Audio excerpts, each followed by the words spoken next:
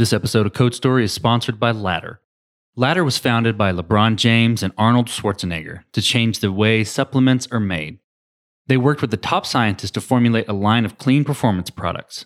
Unlike other supplements, every batch is tested by a third party to verify the highest standards for quality and safety. We all know what a tremendous athlete LeBron is, and Arnold, no explanation needed. If they back it, you know it's got to be good. Ladder's goal is to help you unlock your best in any situation. Right now, that means access to special offers and expert advice from their community. Use code BETTEREVERYDAY, all one word, all caps, for 30% off everything site-wide at ladder.sport. That's BETTEREVERYDAY, all caps, all one word, for 30% off at ladder.sport. I think it's really important to be deliberate about keeping yourself inspired and keeping yourself motivated. You kind of get on yourself for, why did I not stick with that? Why didn't I build that?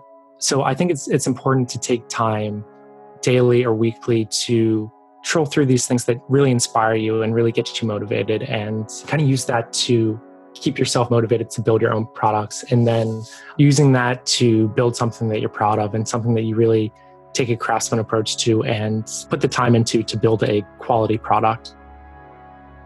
My name is Rob Moore, founder of Floom.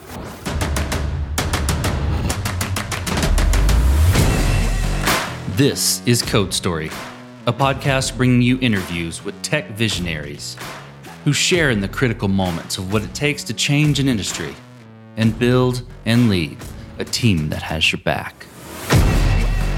I'm your host, Noah Lappart, and today, how Rob Moore created an API-enabled marketplace, easing the fundamental pains of productifying your SaaS. All this and more on Code Story. A Maryland native, Rob Moore quickly found himself in the UK, studying game theory and behavioral economics. A lover of travel, he has been able to live the digital nomad life and see a number of amazing places. Post-graduation, he started doing data visualization work for several different companies. He noticed the difficulty of going from a core product to a sellable SaaS platform. Internalizing dry principles and learning the pains of smaller product value delivery, he built Floom to be the startup as a service tool, enabling small SaaS businesses a way quickly to productize their products. Yeah, so I'll go through kind of the tools that are what I'm using on the tech stack. So on the front end, I'm using Vue.js. I love this. So it's one of those things where at the beginning of starting something, you're going to have to make so many decisions around what technology you use. And to some degree, I tried to optimize for making the smallest number of decisions, because that's something, it can really get old, right? It can wear on you if you're working on this as like a side project. It's like, I don't want to have to make another decision and do all this research. So I was kind of between Vue and React. And I like React. I've worked a lot with React, but it's one of the best things about it is this open source community around it. And what that also means is that every time you decide to pick a tool for whatever you need, like there's 5 different options out there. So, choosing between Thunk or Saga. So I decided to use Vue for this, almost to lower the number of decisions that I would have to make in the future. And then on the back end, it's actually all serverless. So I'm using a lot of AWS Lambda and actually using something called AWS AppSync. So that's a relatively new thing. In some ways, it compares a bit to Google's Firebase, but it's basically a GraphQL wrapper over DynamoDB. So what this does is it provides you can use the CLI interface to actually design your database, and then it will give you a GraphQL endpoint where you can make all your queries and mutations and subscriptions. So the technology is really cool.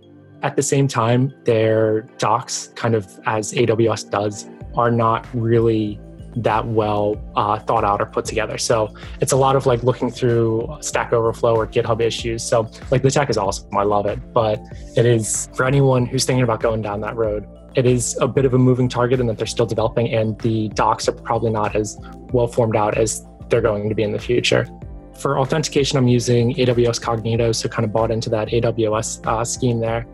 And so for all the other stuff, like payment processing, using Stripe, There's actually a really cool tool called Dashbird. This is for Lambda monitoring. Recommend checking that out.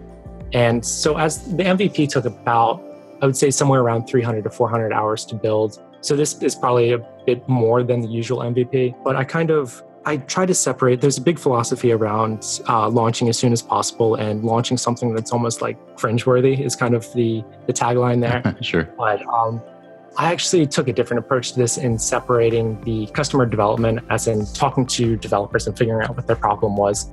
And then once I had a pretty good idea of what the problem was, I wanted to actually build something that I was proud of. And kind of my reason behind doing this is that I knew it was going to be something that I was working on from weekend to weekend.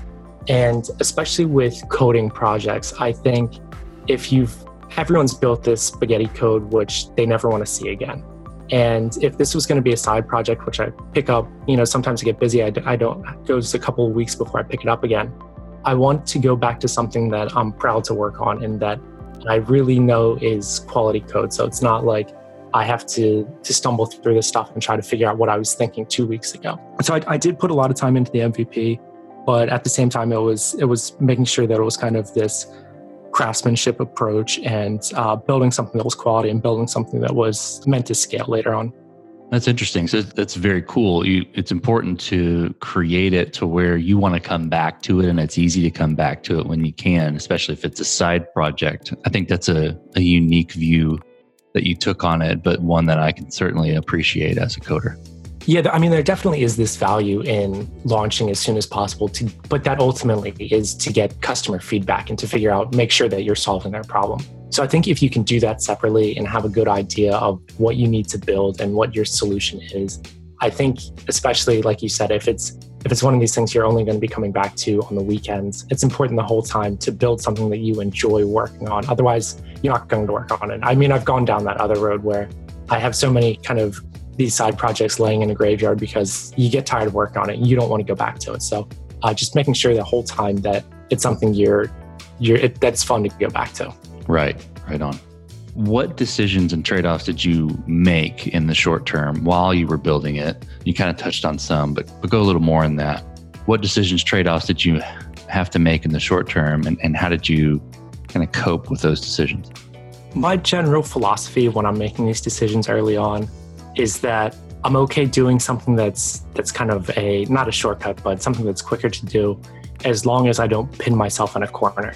So what I try to do is figure out what the best long-term solution is going to be, and then build a less complete solution that doesn't put me in a place where, this is gonna mess me up later. So for instance, like the first version of the API that I put out, making sure that the data structure it's not going to be complete. I don't know everything that I need to put in that data structure yet, but I want to make sure that it's nested, deep enough that I can add metadata or whatever it may be later on. So things like that. So for, I guess, a concrete example, when somebody is fulfilling an order, so let's get back to this background removal product.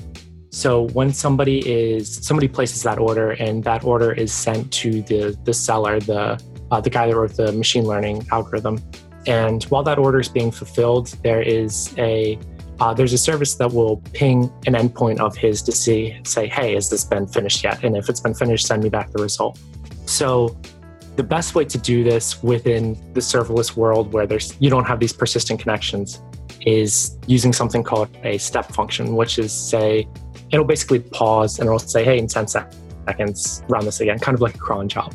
But since it was technology that I wasn't familiar with, and it probably wasn't the best use of my time to figure out step functions.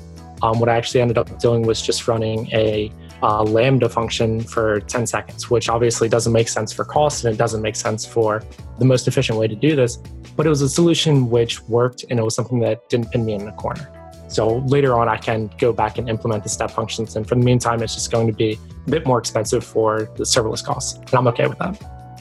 Gotcha. Thanks for walking through that. How long has Floom been out in the wild? The MVP was launched, it's about 3 months ago. So yeah, it was in July of 2019 it launched. Gotcha. So it's pretty early, but tell me how, even in those 3 months, how has the product progressed or matured? What have you seen having it be out in the wild? So what's really cool about once you put something out in the wild is that you don't need to explain what it is to people. So it's kind of this, I very quickly went from like a homepage, which was like an about page that described what Floom does, to instead of that, hey, look, here's the marketplace with all these different products. And now you know what it does, basically. So what that allowed us to do is get a lot of feedback very quickly. So basically what's happened since is that I've gotten a lot of interest from developers and been able to talk with the seller side and getting, I guess, some concrete changes on the platform. We launched a new homepage, which better showed the products on the market. So I kind of took this, there was very little sales copy on the page to start with. And I kind of decided there actually needs to be more sales copy. And this is unnatural for somebody who doesn't come from a marketing background, but basically there need to be more words to talk buyers into actually buying products. So this is something that's been done to kind of increase conversion rate from lurkers to people who are actually buying things. And then on the seller side, we're working on adding subscriptions and also some additional seller analytics. So like how well your product is selling day to day, but also doing things like A/B testing. So kind of tools to optimize your product and your product page. How are you building your roadmap right now? Getting feedback from sellers, developers, buyers, things like that. How are you prioritizing what you're going to build next? So my general philosophy behind this is, since it's a marketplace where people build products, they list products, and then they can start selling them, my main goal is to provide the developer tools. So provide tools for developers to go from their idea to product, and then kind of let the rest fall into place, right? So whether developers want to use this as kind of like an MVP testing tool or like an alpha channel where they say, hey, we've got this new product, see if you guys like it, or whether they want to use it for maybe existing SaaS companies have some microservice that they use internally and they want to monetize it. So I kind of want to leave that up to just to see where the market goes with that. I don't want to make any decisions to lock that down in any way. So my main goals with the product roadmap are providing developer tools to make it easier for them to get their tool on the market. And then from there, we'll see where the market goes in terms of not only where people are using it in their development cycle, but also what kind of things are on there. So right now it's more of like there's a suite of social media tools. We'll see, maybe it goes down more of the ML, data analytics, data visualization route, or maybe something that I haven't thought of. So it'll be interesting to see where that goes. But in terms of the roadmap for now, just letting it dictate itself in terms of what people are using it for. This episode of Code Story is sponsored by Tresta. Tresta is a mobile app that lets you do business calling and texting from anywhere. With Tresta, you can set up your business phone number, download the app, and start calling and texting unlimited right away. Tresta is the best business phone app on the market. Whether you're a founder or freelancer starting your business, or you're already established. Growing your network and your business is all about communication. You've got to be available no matter where you are. Tresta offers the call management features that empower you to communicate smarter and more efficiently, like auto attendance, call recording, user groups, and more. And you don't need any special equipment, just the smartphone you're already using. Tresta is easy to configure, so you can set everything up yourself, all online. It's just $15 per user per month with no contract. So start your free 30-day trial today at tresta.com/codestory. That's www.tresta.com/codestory, all one word. So right now, are you building and running this solo? I am working with one other person. His name is Jeffrey G. He's doing a PhD at Harvard at the time, so it's kind of a part-time thing. He's an absolute ace developer. Went to undergrad together at Maryland. So yeah, he's supposed to finish up his PhD this year. We'll see how that goes. But he's working on a lot of the platform features. So like things like subscriptions and analytics. He's kind of working on that side of things while I work on more seller integration. So going out and talking to sellers and getting them, existing SaaS companies, to list their product on the market. Gotcha. Cool. So at some point, you'll scale and you'll need to build out your team. Tell me what you look for in people you work with. How do you pick the winning horses?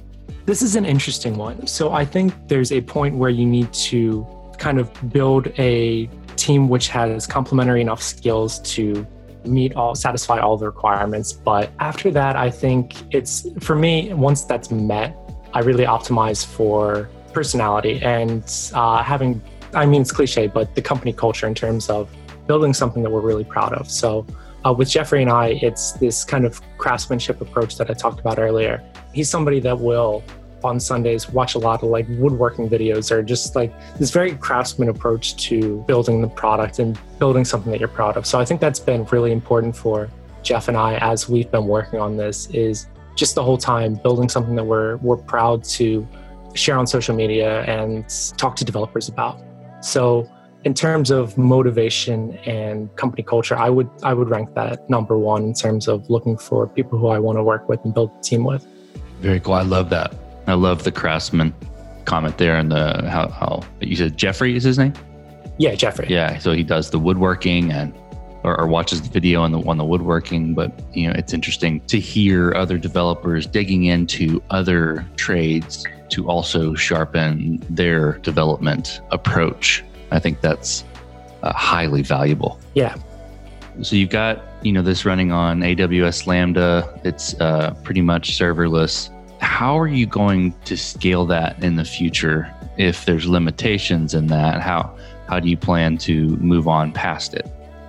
So the really nice thing about serverless is that it's going to scale naturally, right? So right now the stack is on the back end, it's serverless, which you pretty much set up and you don't have to worry about. So it's one of those things where you have this code that's living in the cloud, and whenever it needs to run, so whenever somebody makes a request and it needs to run, if there's not an instance of it running, or there needs to be more instances of it running, AWS Lambda will spin up more instances. So in that sense, it's very nice that it scales. One of the other things, the thing you have to worry about with serverless development is not the infrastructure, but actually the development environment. So coordinating these development environments in terms of a bigger team working on it. And so that's something it's not handled super well. Right now, I'd say there's not a lot of tools out there for handling it. But as a two-person team, it's kind of each person has their development environment, which is like the code living in the cloud. But as the team grows, it's definitely something that it's going to be a concern. And I can't give you a good answer now as to how that's going to be solved, but hopefully there are more tools out there in the near future for tackling that problem. And then on the front end, it's Vue deployed to, I'm using Netlify to deploy it. So that's not really a concern in terms of scaling. It's just a static app. Okay, gotcha. Good deal. Well, tell me what you're most proud of within building Floom. So a couple of weeks after I launched the MVP, I was kind of trolling through Instagram and I saw a post from Gary Vaynerchuk, and it was a tweet, but instead of screenshotting the tweet, it was actually like a video of it being typed out. So it looked like it was being typed out. So I saw this on a Saturday and I said, you know what, that's really cool. It kind of catches your eye. You stop and you look at it more than you would if it was a screenshot, I think.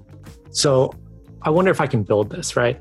So I kind of sat down and I said, okay, this is the perfect use case for Floom, this project size and being able to launch it very quickly. So I built something using Node and AWS Lambda where it would take the URL of a tweet, kind of parse out the ID of that tweet, would use the Twitter URL to go fetch the tweet. And then I would use Node Canvas to actually draw the tweet on basically letter by letter. And then I used FFmpeg to stitch it all together and to make a video of this. And then after this was done, I just deployed it to AWS Lambda, got the endpoint, and then was able to plug it into Floom and literally launch this product the same day. So for me, that was very cool to see this problem that I've run into time and time again, where I'm inspired to build something and I build it. But this time I was actually able to launch it and I got orders that same day. So it was awesome to see this use case of Floom play out, right after the MVP was launched, and to say, hey, this actually does solve the exact problem that I was hoping to solve. That's amazing. That's really rewarding. What was a mistake you made and how did you respond to it? So it's still early on in terms of Floom development, but what I would say is I would treat the user authentication differently and add some sort of social login. So right now it's when users want to sign up, they have to make a username, password, and then I actually get them to confirm their email right there. So it's kind of a clunky process in terms of it takes a lot of time. You've got to go to your email, plug in the confirmation code. So it was actually the morning that I was doing the authentication bit, I saw something on Hacker News. It was against social logins. It's basically the idea was, why would you give Google more information about who's using your apps. And I kind of bought into that for whatever reason. So when I did that, I didn't add Google logins. So, I mean, that's something that can be fixed, luckily. It's easy enough to fix, but it's definitely something when you look at the analytics and you see, okay, a lot of people pop up this sign up page and they don't actually sign up. So I think once we add a Google sign in or Facebook, I think hopefully we'll see those conversions bump up. Gotcha. That's interesting. What are you using for analytics? So I use Google Analytics right now. And so I use Intercom for some of the other stuff. Both great tools. What does the future look like for Floom?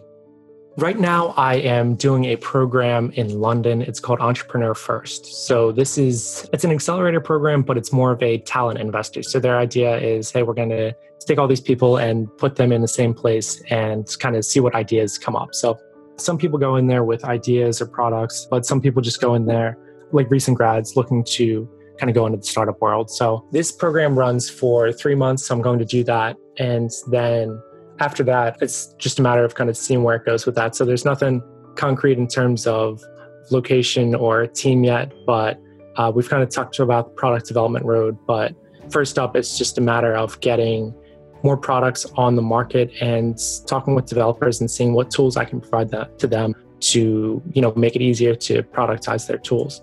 Where are you looking to find these developers, these SaaS builders, and how are you getting them on the platform right now?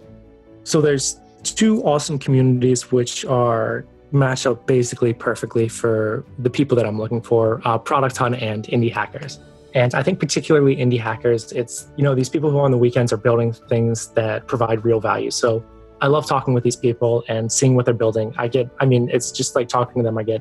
I end up getting sidetracked and talking to them for hours about what they're building just because it's interesting to me. So I love digging into this community and actually being able to provide these people value. So by the end of the year, I'm looking to, right now, I work with all the developers individually who want to list their product. But I would love for it to be open in terms of being able to go and sign up yourself and then actually do all this yourself without needing me to talk with you and intervene, basically. So kind of streamline that process. Gotcha. I was curious if you were tapped into the Indie Hackers world. That's awesome. Yeah, absolutely love it. Name an architect or CTO or tech person or any person you look up to and tell me why. So I already mentioned her, but Nadi Bremer, who does data visualization work, she's also takes this approach to something that's been around for a long time with data visualization, and she does really creative stuff with it. So it's really interesting to see what she makes. She clearly puts a lot of thought into design and how people are going to interact with it. And I think it's especially interesting because it is this data visualization, which has been for a long time was just pinned down to, Excel bar charts, and taking that long-standing thing and saying, okay, what can we do with this? The other person I'll mention is Jeff Cobb, who I worked with. He was the VP of product at the Seattle startup I worked at called Live Stories. And he was a technical product manager. And I learned a ton from him in terms of how to build products and how to validate your problem and how to actually go week to week with, building on top of each other with sprints or agile or whatever you want to use. But just taking a very systematic approach to that, and learned a ton from him. Super cool. If you could go back to the beginning and you're building Floom, what would you do differently? So I'm really happy with Vue. What I would say is that the verdict is still out on AWS AppSync. So this is something, as I mentioned, it's really cool tech, but just in terms of getting it up and running, it's one of those things where once you get it up and running, it works great, but actually getting it up and running, it's involved a lot of digging through documentation. So we'll see how this plays out. I'm hoping the documentation kind of comes with age, but I would say the verdict is still out in terms of whether or not I would use that if I started again. Gotcha. So picture this, you're on a plane, you're sitting next to someone, they're just getting started in college or just getting started earlier than that, starting to build their SaaS product, their technical creation. What advice would you give them? I think it's really important to be deliberate about keeping yourself inspired and keeping yourself motivated. You kind of get on yourself for, why did I not stick with that? Why didn't I build that? So I think it's important to take time daily or weekly to troll through these things that really inspire you and really get you motivated, and kind of use that to keep yourself motivated to build your own products. And then I've mentioned it a couple times, but then using that to build something that you're proud of and something that you really take a craftsman approach to and put the time into to build a quality product. Very cool. Well, Rob, thanks for being on Code Story. Thanks for being on the show today. I really appreciate you telling the creation story of Floom. Thanks so much, Noah. And this concludes another chapter of Code Story. Code Story is hosted and produced by Noah Labhart. Season 2 episodes are co-produced and edited by Bradley Denham. Be sure to subscribe on Apple Podcasts, Spotify, or the podcasting app of your choice. Support the show on patreon.com/codestory for just $5 to $10 a month. And when you get a chance, leave us a review. Both things help us out tremendously. And thanks again for listening.